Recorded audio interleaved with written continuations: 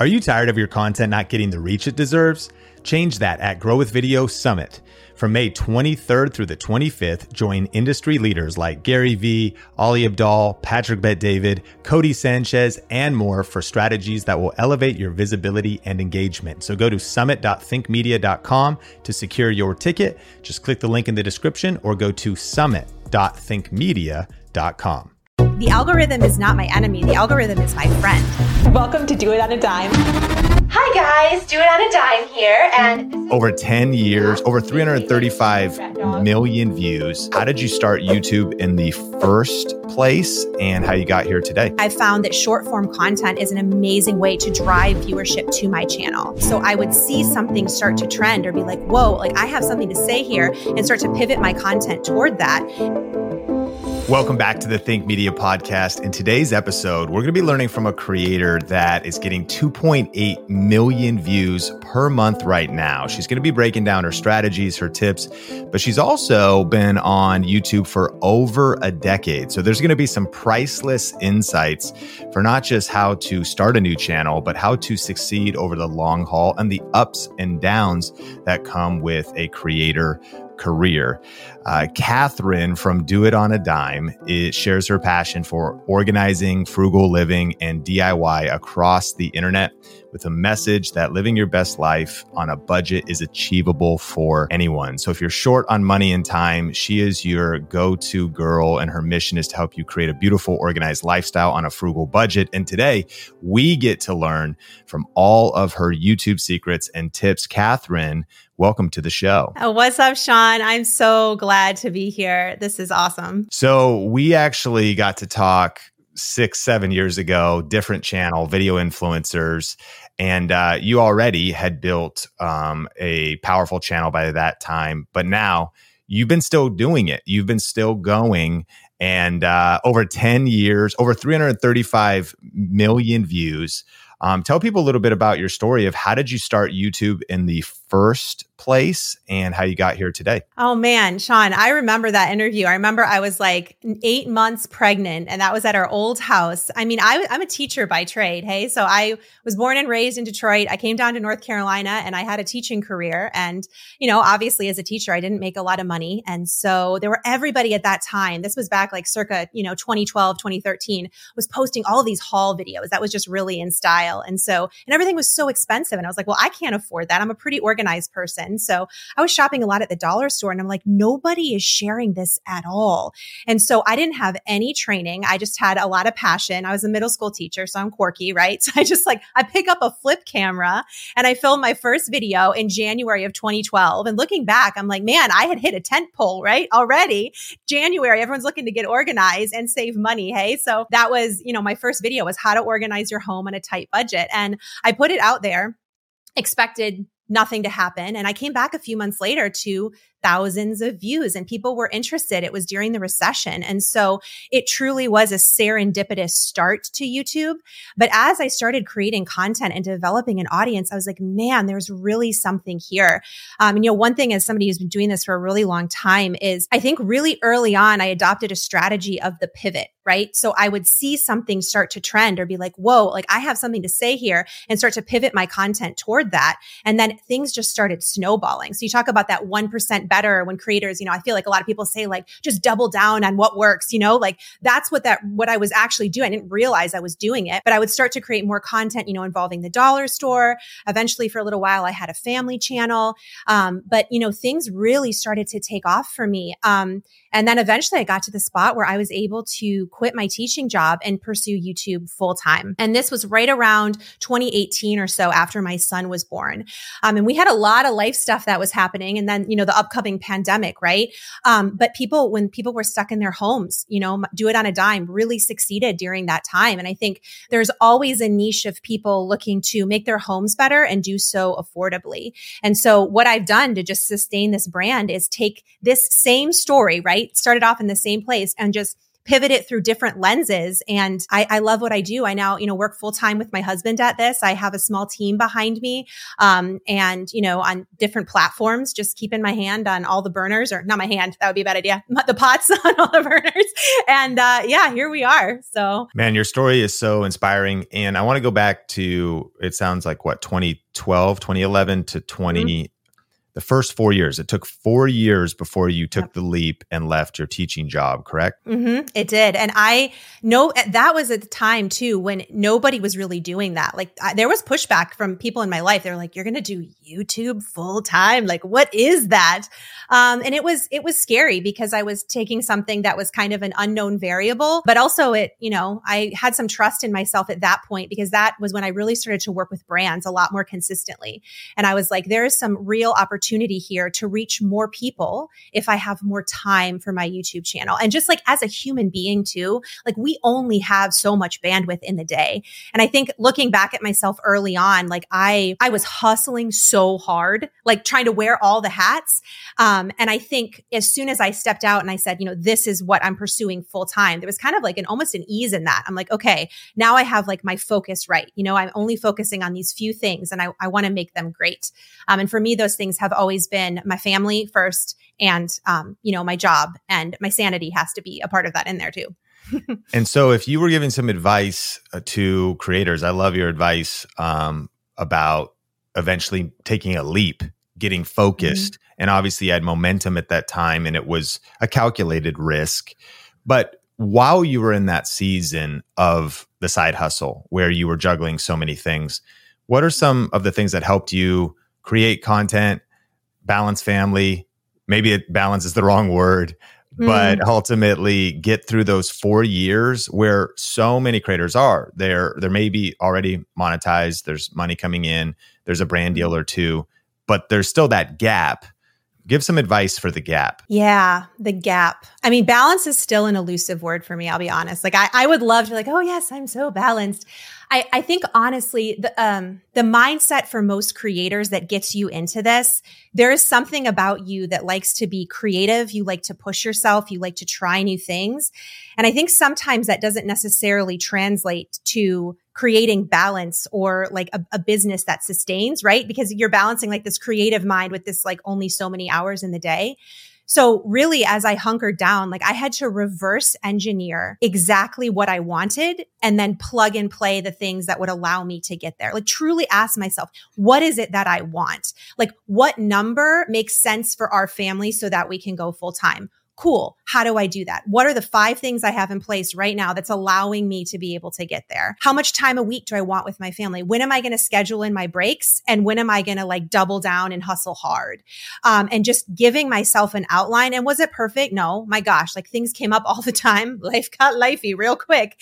But at the same time, just having like casting that vision for myself about what balance looked like for me allowed me to fill in the gaps. And I think for a lot of creatives, especially early on, we work really hard. And then as we get into it, we're like, I need to stop working hard and working smarter. Do you know what I'm saying? Like I was working so hard and doing all of these things. And I realized, hey, I don't have to be producing 2 videos a week. I can make more money producing 1 longer quality video than 2 videos a week and doing, especially now, like in today's environment, and doing a few shorts, right?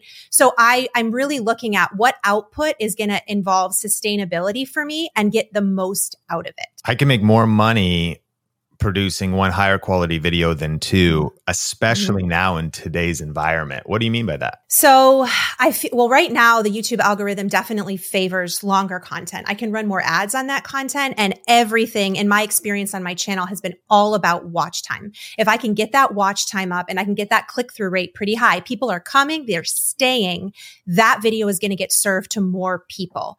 And so especially now, and this is such good news too for like people just starting out, those brand new creators, like it is very possible to get a really high number of views on a video. So some videos that would have gotten, half the views, all of a sudden I'm doubling my viewership because it's longer. And for me, I've found that short form content is an amazing way to drive viewership to my channel. And so kind of the way that breakdown looks for me, because I always like to hear when people like actually give the specifics of their channel, right? So what I will do is TikTok is my sandbox. I don't make a single cent from TikTok. I never have, but I will post videos, short form content on TikTok that is like, breakdown, like smaller segments of successful parts of YouTube videos. And I see what performs over there. If that video performs on TikTok, I know it's going to do really well on YouTube. So I'll pull those videos and put them on YouTube of that high performing content. Now it's going to get served in front of more eyeballs. My channel continues to grow. And then it's more likely that those viewers are going to watch that longer form content.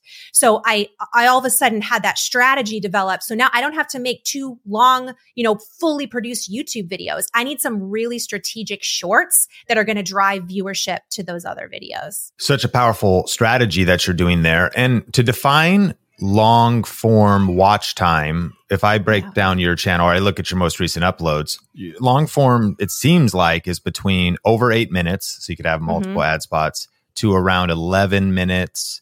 That seems to be the sweet spot for the last 10, 20 videos, 15, it looks like one of them. Is that what you mean by long form? That is what I mean. And I guess I should clarify that too, because that's different for every creator. Like some creators I know that have very successful channels that I work with, they are posting hour-long videos and that's done really well for them. And it might not do as well out the gate for them, but over time, if people are watching a larger percent of that video, I used to make content that was super short form. I'm talking like 3 to 4 minute videos, and those performed really well for a time. And then I had to pivot off of that because they stopped performing as well. And I realized that over 8 minute mark, for me, that's a long video, really packed with tips. It almost trips over itself. That's keeping that watch time high. So powerful. Now, over 12 years, have you ever felt burnt out being, even now in the season where, okay, we got a team and my husband's helping me and I've got resource and money coming in, but have you been able to avoid burnout? Has there been seasons of burnout? And what advice would you give to creators to stay healthy emotionally, physically, mentally? Oh man, I feel like this is any creator that I talk to struggles with this, because I feel like there's an element of social media that's very hamster wheel, right? Like it's like you always gotta have something new. I have felt burnt out many times. And typically it's usually about once a year that I start to feel like, oh my gosh, like I don't know if I can handle all of this. We went through a season that was really challenging for my family. It was shortly after my brother had passed away. My husband got diagnosed with Crohn's disease, which is a really gnarly illness. And we were having trouble managing that. And I just that season in particular was one of intense burnout for me. It was really hard for me to want to show up online and do this. And I think I handled it okay, but I think what I have to remember is I am in this for the long haul, right?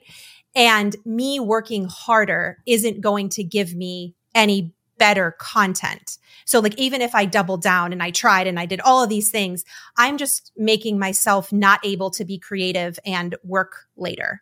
And so I did have to pull back. There were weeks that I didn't post. And I literally, for me, that felt like catastrophic. Like the world is over. I'm not doing what I'm supposed to be doing. And I know that sounds intense, but like as a creative, like I really wanted, that was a big part of my day, but it turned out okay. And taking those rests and those breaks were really important. I place a big value on mental health, on spending time with my family. And I think I really learned that in that season, that slowing down was okay. I was okay. And in some ways it was actually a gift, because it taught me that there are times when I can actually do less things. It's okay. And there's a better outcome. It was actually right around that time that I realized I don't need to be posting 2 videos a week. I'm better off creating one solid piece of content that performs much better. And so, and sometimes it's hard to have that, 10,000 foot up view when you're like in the trenches, right? But I think there is a lot of value in times of my life where I've been like quiet and listening and reflective. And then times when I have the opportunity to be more creative and step out and try new things. So just like recognizing that part of yourself and knowing, all right, this is when I'm slowing down for a bit and reevaluating. And now here's the time where I get to step out and try something new. It makes me think of the power of seasons. And I feel like you've been through, every listener has been through seasons. It's like biblical. It says, as long as the earth remains, summer, fall, winter, spring, like there'll be seasons, and the very world itself kind of gives us that life is seasonal. Question for you, and you kind of touched on this. You started in a particular economic season, which was jet fuel for your channel. And those cycles continue to happen, of course. And so you've been through a lot in the context of now doing this over a decade. What have you learned about seasons, how it relates to your family, how it relates to being a creator, how it relates to maybe seasons of growth? And I think one of the big emotions that can also hit creators, to your point about the pandemic, our views doubled as soon as the lockdown started from no effort of our own, just our back catalog. We were actually getting about 122,000 views, was kind of just real-time views because of a library of content, ranked videos from suggested and search. And then boom, it went to 250,000. We kept posting and things got crazy, but literally a seasonal shift, something externally that happened in the world. So from your standpoint, what are some of the lessons you've learned about seasons that you have a vantage point that most listening to this have not been doing this 12 years. What are your thoughts on seasons in your life? Oh man, I would say embrace the season and embrace it wildly. Because even if I look big picture at my content, what I am doing 10 years ago is not different. I'm still shopping at the dollar store a lot. I'm still organizing houses. I'm still motivating people. And there's a joy and like lightness about my channel. I love doing it. But in each season, I just took what I wanted to share and I put it through a new lens. Like if you want to like take the analogy further, you could even think about like, it's wintertime. I'm going to put on a jacket. I'm going to put on a scarf. I'm going to go outside. I'm not going to run outside in a bathing suit and like rail against the system and be like, I can't believe I'm so cold right now. Right. So, I mean, even just thinking back to the pandemic times, like there was this day, I remember like there was like the whole face mask thing. And I literally like there was nothing out there about face masks and they were sold out everywhere. So I made this video about how to like DIY a face mask. I put it live and immediately it was number 3 on trending. And I was like, holy cow. And it was a little bit accidental. Like I didn't think that many people would watch that, right? But all of a sudden it's big and it's out there. And I'm not saying that it has to be, so direct like that, but to take things that are trending or the season of social media. And I really tend to see a lot of these things first, and this is my experience, but start appearing on TikTok, especially in the DIY space. TikTok is kind of like the origin of a lot of these seasons. There was a while that organization was really, really in. People wanted to figure out how to organize.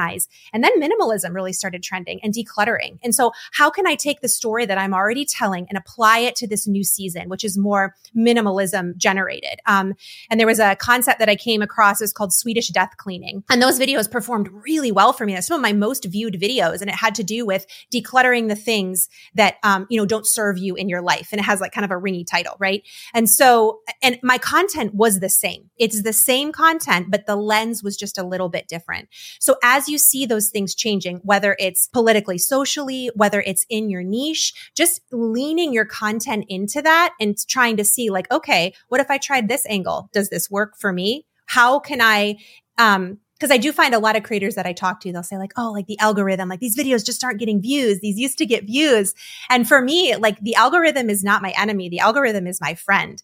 It is really a powerful tool in telling you this is the type of way that people want to come across content, find it and click on it. Like, are you allowing your content to be a part of that? Or are you just railing against it? So yeah, that seasonality metaphor is a really powerful one. They oftentimes, some of the best people at predicting what's going to happen in the future are those that have the best understanding of history and what's happened in the past. And there are a few people that have, again, over a decade of YouTube experience and have stayed in it and have stayed consistent during that entire time.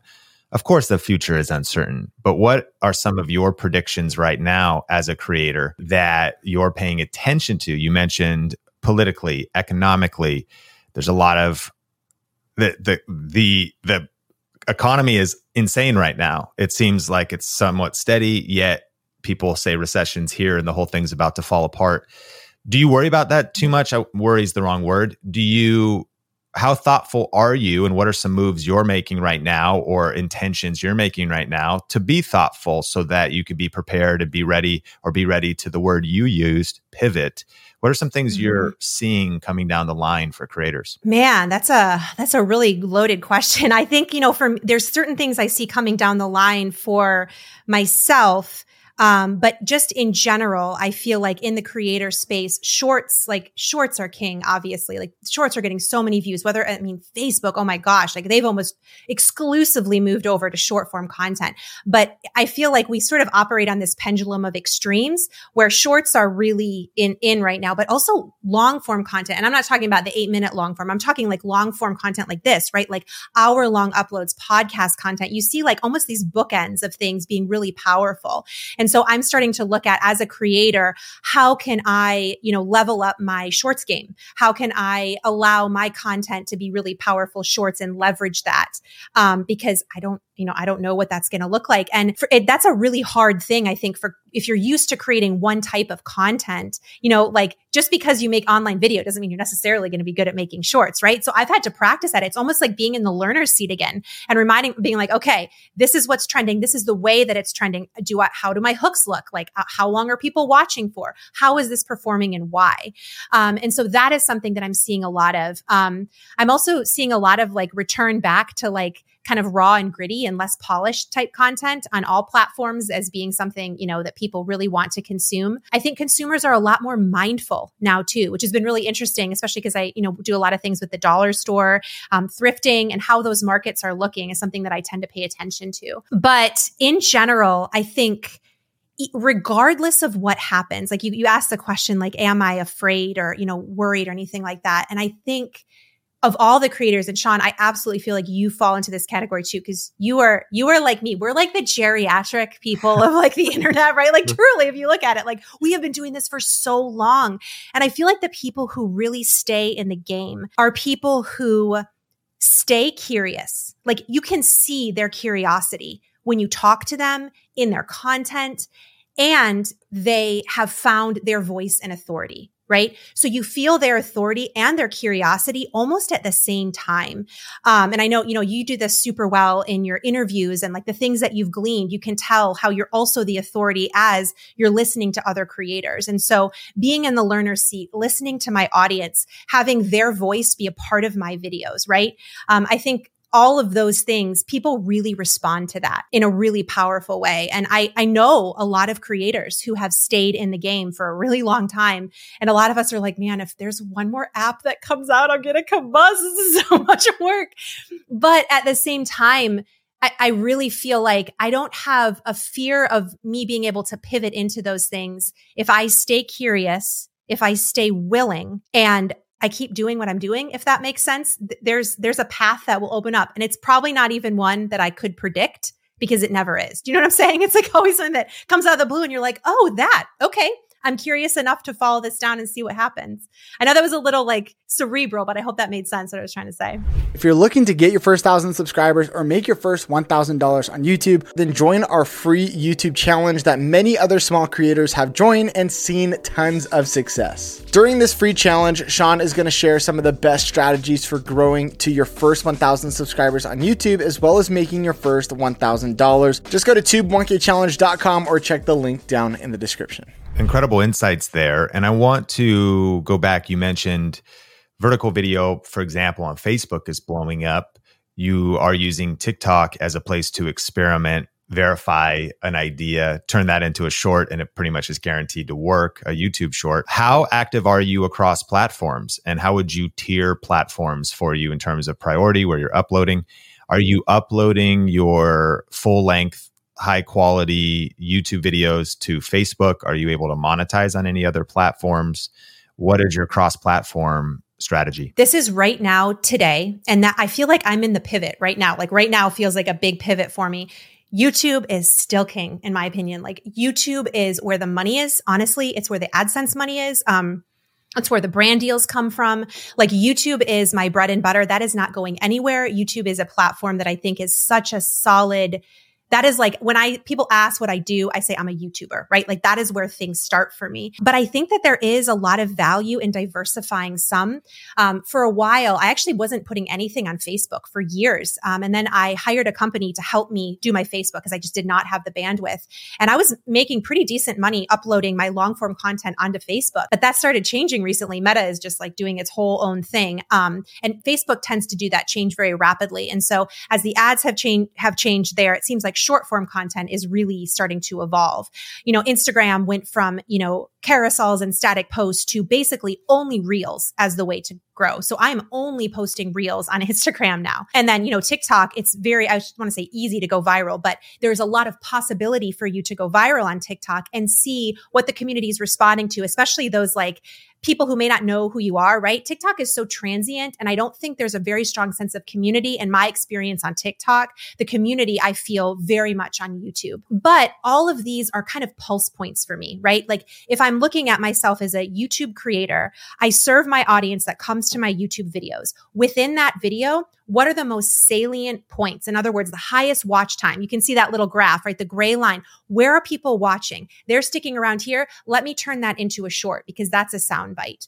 So for me, I kind of look at it as a web and YouTube is the center, and that well could change. I don't know.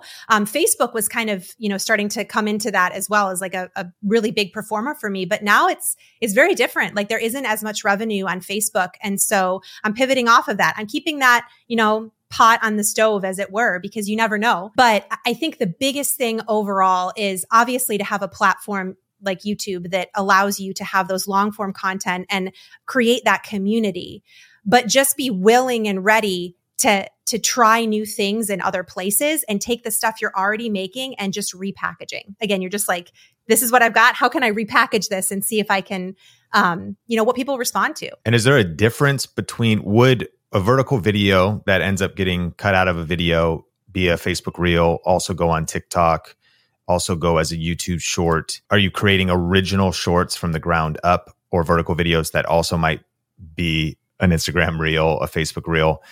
And we can also transition into maybe talking about how a team is supporting you. As anybody's mind listening to this, you start thinking about that, you go, man, even just managing the distribution of content in and of itself can get kind of wild. And so is that something you tackle, or do you have now like a social media manager, somebody that's kind of helping DJ out, especially vertical video across platforms? Yeah, so I do have help, and my husband is a big help in editing of those vertical videos.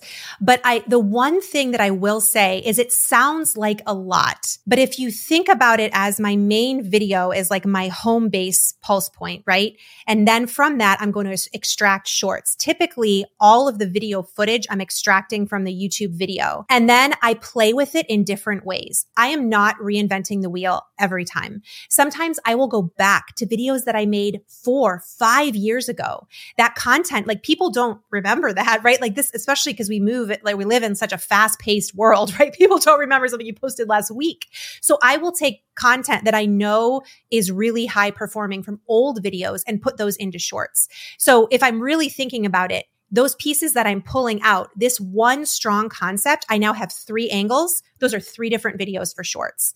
And I experiment. Some videos the audio is extracted directly from the YouTube video I post. Some I do a voice up on it to try to get a hook or to try to see if I can get people to stay. What are people responding to? Some I want to include my face in it. The first 3 seconds is seeing a face. How does that, increase or decrease engagement?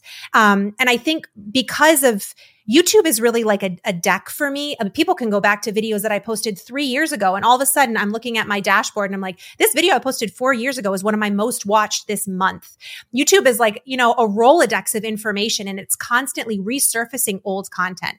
Whereas short form content is very fresh of the moment. This is within like the last 3 weeks. So there's nothing wrong with taking content that maybe is good, the YouTube video showed it was good, and repackaging it in a couple of weeks in a new format, right? To see like, how can I change the hook? How can I change the intro to this? And right now, because this is new, I do have a pretty big hand in, creating some of those. But it has been really nice to have, a small team of people to be able to bounce ideas off of, to that offer different insights, whether it's with creative or editing, to get some of those like basics out of the way. So I'm just working with like the skeleton and we can play with it from there. You're breaking down some very tactical insights that we can apply, and maybe even moving into a more advanced conversation in the sense that for those that start adding a team, that's a whole pivot point of enough revenue coming in and getting to that level. How big is your team now? And honestly, I will say, Sean, like my team is smaller than most people's teams. I would think at the number of like, if you want to look at like subscriber numbers or viewership or whatever, but I still do a lot of editing of videos myself. Like I am the primary final editor of all of my main YouTube content that goes out. I enjoy that. I enjoy that storytelling and messing with the metrics to get that watch time up. It's something that I enjoy. But right now, my husband works with me. So I helped, train him on how to use Final Cut Pro. That's what I use to edit. And then I have an assistant that runs, and she's virtual, that runs all of my social media pages. So she addresses comments on Facebook, YouTube, Instagram, all that sort of thing. And then I have an assistant that is, working with me on DIY projects, shopping, and helping just kind of like make these transformations come to life so we can, churn them quickly, because a lot of the DIY project, especially if you're in the DIY space, man, like that is, talk about like physical burnout. You're doing like a lot of stuff, right, in the background. So, and then I have, a company that I hired to help with my Facebook page, and they are also remote, and they are taking my content and just, putting it on Facebook and helping it get in front of eyeballs. So it's really a team of about like 6 people that I'm working with. And they're not all full time. It's, mostly part-time virtual contract type work. But it's really worked for the season of life that I'm in and helped given me more balance. But all this to say, I think when I started, this is only in the last couple of years that the word team has even been a part of that story, right? This is something that has transitioned for me over time and gradually. Like I would be able to, because I was doing it myself, very clearly see, okay, if I want to have more time in my day and more bandwidth, this is something that I can pass off, and being willing to do that. And kind of doing that slowly, not feeling like it was like this big thing that I had to like, whatever, finding those people who could help and then training them, right, to be able to help, allowed me to have a little bit more time in the day, and I could devote to other things. So it didn't come fast for me. It was slow, but I know that the people that I've selected and the roles that they have are intentional, that will help grow my business. And so I'm really grateful for it. I'm curious, back when you say you take a 5-year-old short, 5-year-old YouTube video, maybe resurfaces, and then you turn it into a short today. Are you organized enough that you're going to tap into a timeline or the original footage? Or are you just grabbing your YouTube video, maybe downloading that and then re-voiceovering it or throwing that into a timeline? Right now, there's a video that I have going back every year. This happens. This particular video comes back up again. What I am doing right now is I am downloading that YouTube video and I am turning it into vertical format. And I have experimented with refilming things, or as I'm filming a YouTube video, I know there's real fancy cameras you can get that allow you to film like short form, like vertical style as well as like horizontal at the same time. Sometimes I have my phone with me and I'll do like some pickups vertical just because it's easier to see the space. But honestly, I have had shorts do very, very well not having to do that. I have found, especially on TikTok and YouTube itself, if the quality of the content is there and you have that great hook, people are interested, people will stick around. It doesn't really matter. At least for the content that I'm producing, that's been my experience. Who is the money manager?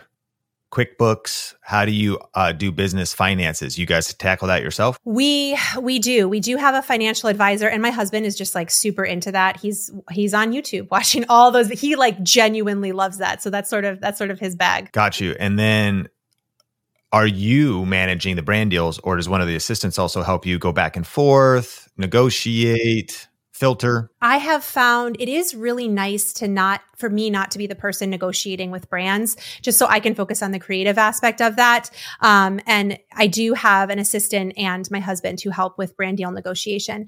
But I will say, and this is just speaking super honestly, brand deals have slowed down a lot, I think, for a lot of creators. And the amount of revenue from brand deals is a lot lower than it used to be. And I think that's twofold. One, brands are scared because of the economy is really up in the air, right? And two, I think a lot of brands are working with honestly small creators and people with really micro influencers and smaller influencers they're doing really successful work with a lot of brands because it's less expensive, right, for brands to do that. And if they have a lot of small micro influencers, they're able to reach a similar size audience a lot of the time.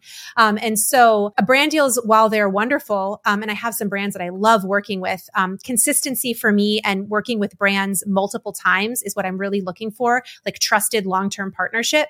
That's been really good. But I think for me, affiliate marketing and course creation is kind of the new avenue for me that I'm sort of branching off into. Again, we're talking about the pivot, right? That I'm seeing this is a space for my brand that makes a lot of sense for me to go into. And so ad revenue, affiliate marketing, course creation, brand deals, 4 income streams, are those the main ones? You do anything else? Yes, those are the main income streams right now.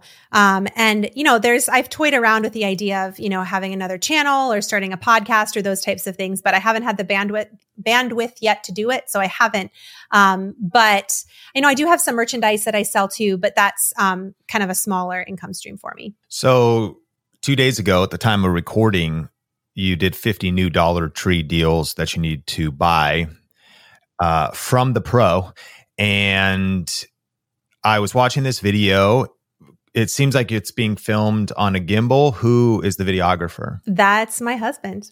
That is literally my husband. And we honestly, we are super low tech. And maybe, I don't know if maybe this is encouraging to hear, but I have tried hiring out or, having videographers or whatever it is. But I have found that honestly and earnestly for me, just filming on a really quality DSLR camera with a nice lens.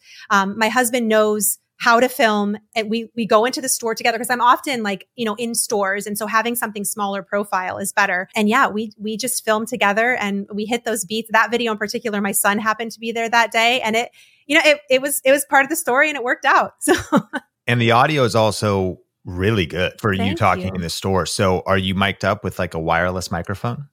Yep. He's sitting right here. I got my little task cam right here.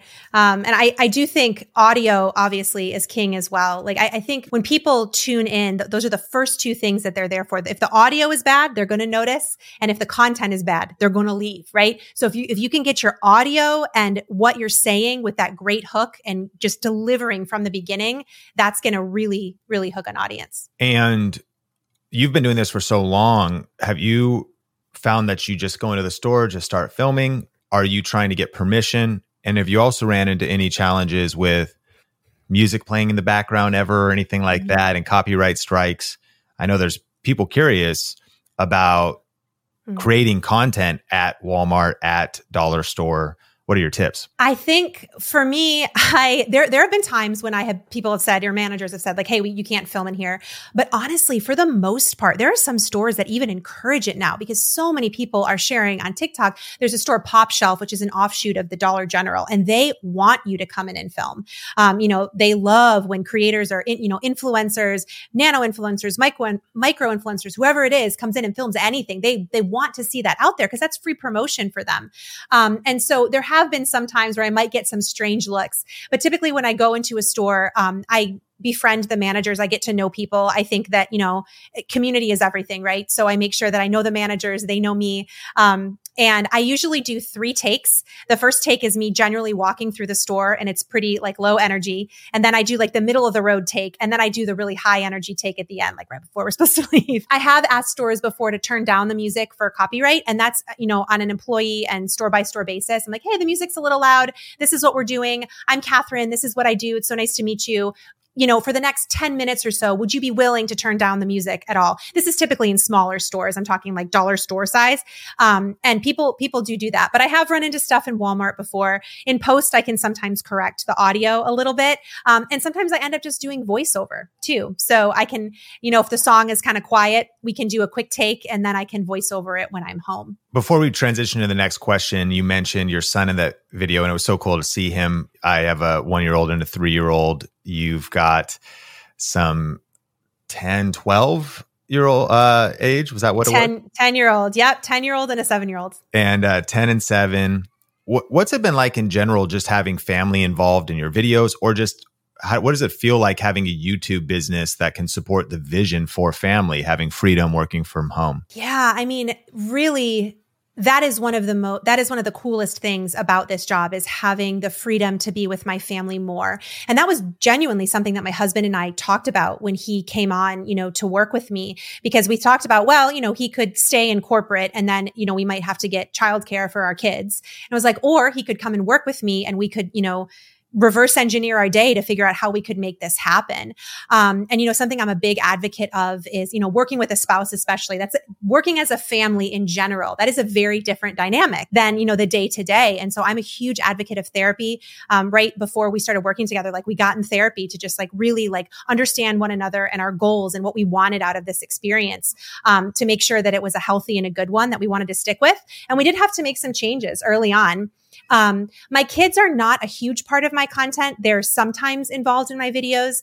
I used to have a family channel, but we sort of moved away from that. And it's funny. My son, always jokes around, somebody had recognized me when we were out and he was like, why is that person so excited to see you, mommy? You're kind of boring. And I was like, thank you for that.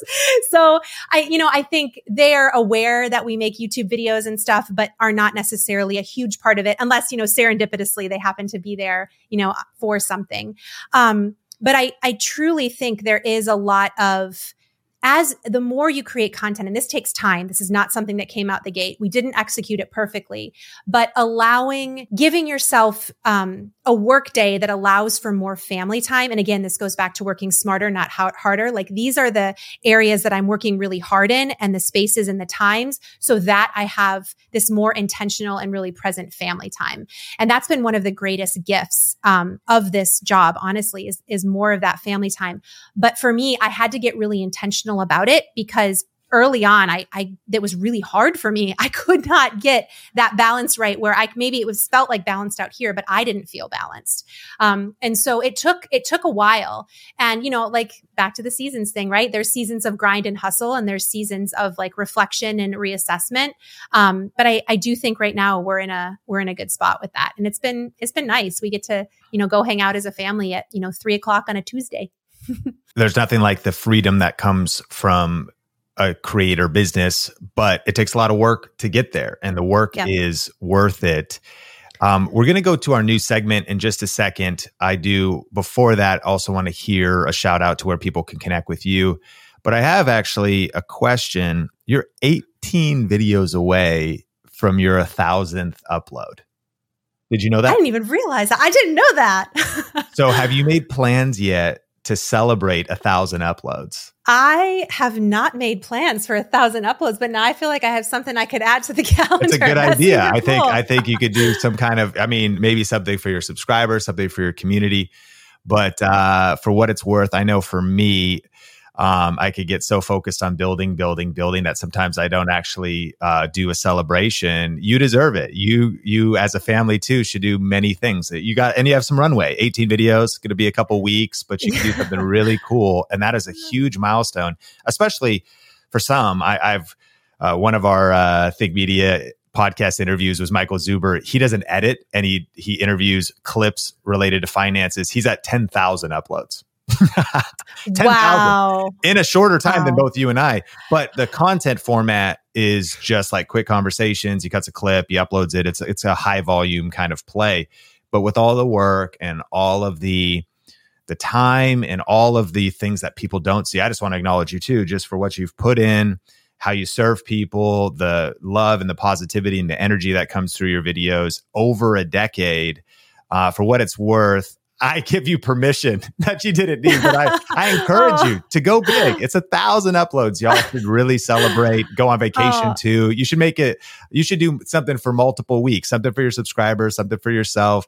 That's going to be a really big milestone with all the work that you've been doing over the years. Well, thank you for that, Sean. I think that what you just said though is so true. And I think regardless of where you are in your creator journey, whether you're just starting or you've been at this a few years, to like really champion your milestones and to like step back and be like, wow, like this is really going great.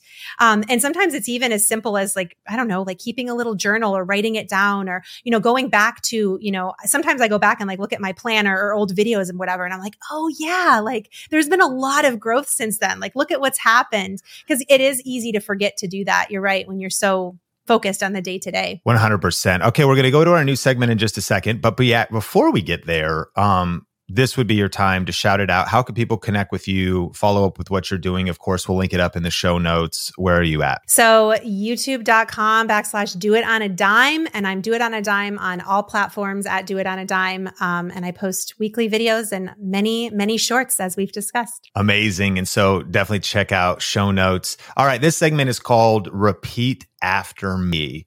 And so I'll say the sentence. You, of course, repeat the first part and then fill in the blank with whatever comes to mind. If I was starting on YouTube from zero today, the first thing I would do is upload a short form video. Oh, you got to repeat the opening line. Oh, I have to say, yeah. I see. And I got to say here's now some insight for listeners to why we do this segment. They should steal it because this is a list of short form that we may cut out because you're going to tee up the hook by repeating the opening sentence. Oh, yes. All right. I love this. But I mean, so it's a fun segment. It gives us those bite-sized tips for, of course, our podcast community. But for what it's worth, that's the reason for the segment. I haven't shared that. That's right. Yet. See, when you mess up, sometimes a learning thing comes out of it. I love this. Yes. Awesome. Yes. Okay. So we've got 5 of them and here we go. Okay. So if I was starting on YouTube from zero today, the first thing I would do is. If I was starting on YouTube from zero today, the first thing I would do is pick up a camera, have a great hook, and create a 30-second short form video explaining exactly what I do and giving people a reason to stay. The biggest mistake I see new creators making is? The biggest mistake I see creators making is feeling like they have to have it right out the gate.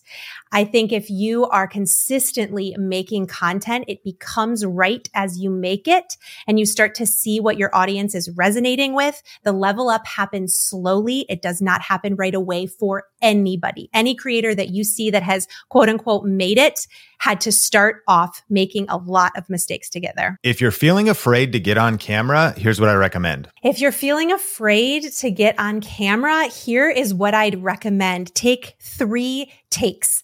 The first take that you do, you're just experimenting and you're just trying it out, right? The second take, I want you to do the same thing that you said and give it a little bit more energy. And then the third take, make yourself a little bit uncomfortable, be more energetic or give more of yourself or try something that maybe you felt a little weird to do. You're going to surprise yourself when you play that back, that a lot of times what reads in real life as too much on camera reads as just right. Once you start to succeed on YouTube, the next skill you should start developing is? Once you start to succeed on YouTube, the next skill you should start developing is to figure out why you are successful. Because it's one thing to have a video pop off and go viral, but if you can answer the question, why, get curious about why people are showing up to your content and specifically point it out and do it again. If you stay curious in this business, you cannot help but be successful. Finally, the most important mindset you need for long-term success on YouTube is? The most important mindset you need for long-term success on YouTube is recognizing any type of failure is a touchstone of growth and an opportunity to pivot. Every single time that I've gotten burnt out or felt like, oh my gosh, I don't know what I'm supposed to do next, I look back at all of those seasons and I go, that was where the new thing started. So when something stops working and you get curious about it and you're like, hey, what am I going to do next? That's how you stay at this game a long time. Catherine, Do It on a Dime, thank you so much for coming on the Think Media podcast. Thank you for having me, Sean. It was an honor.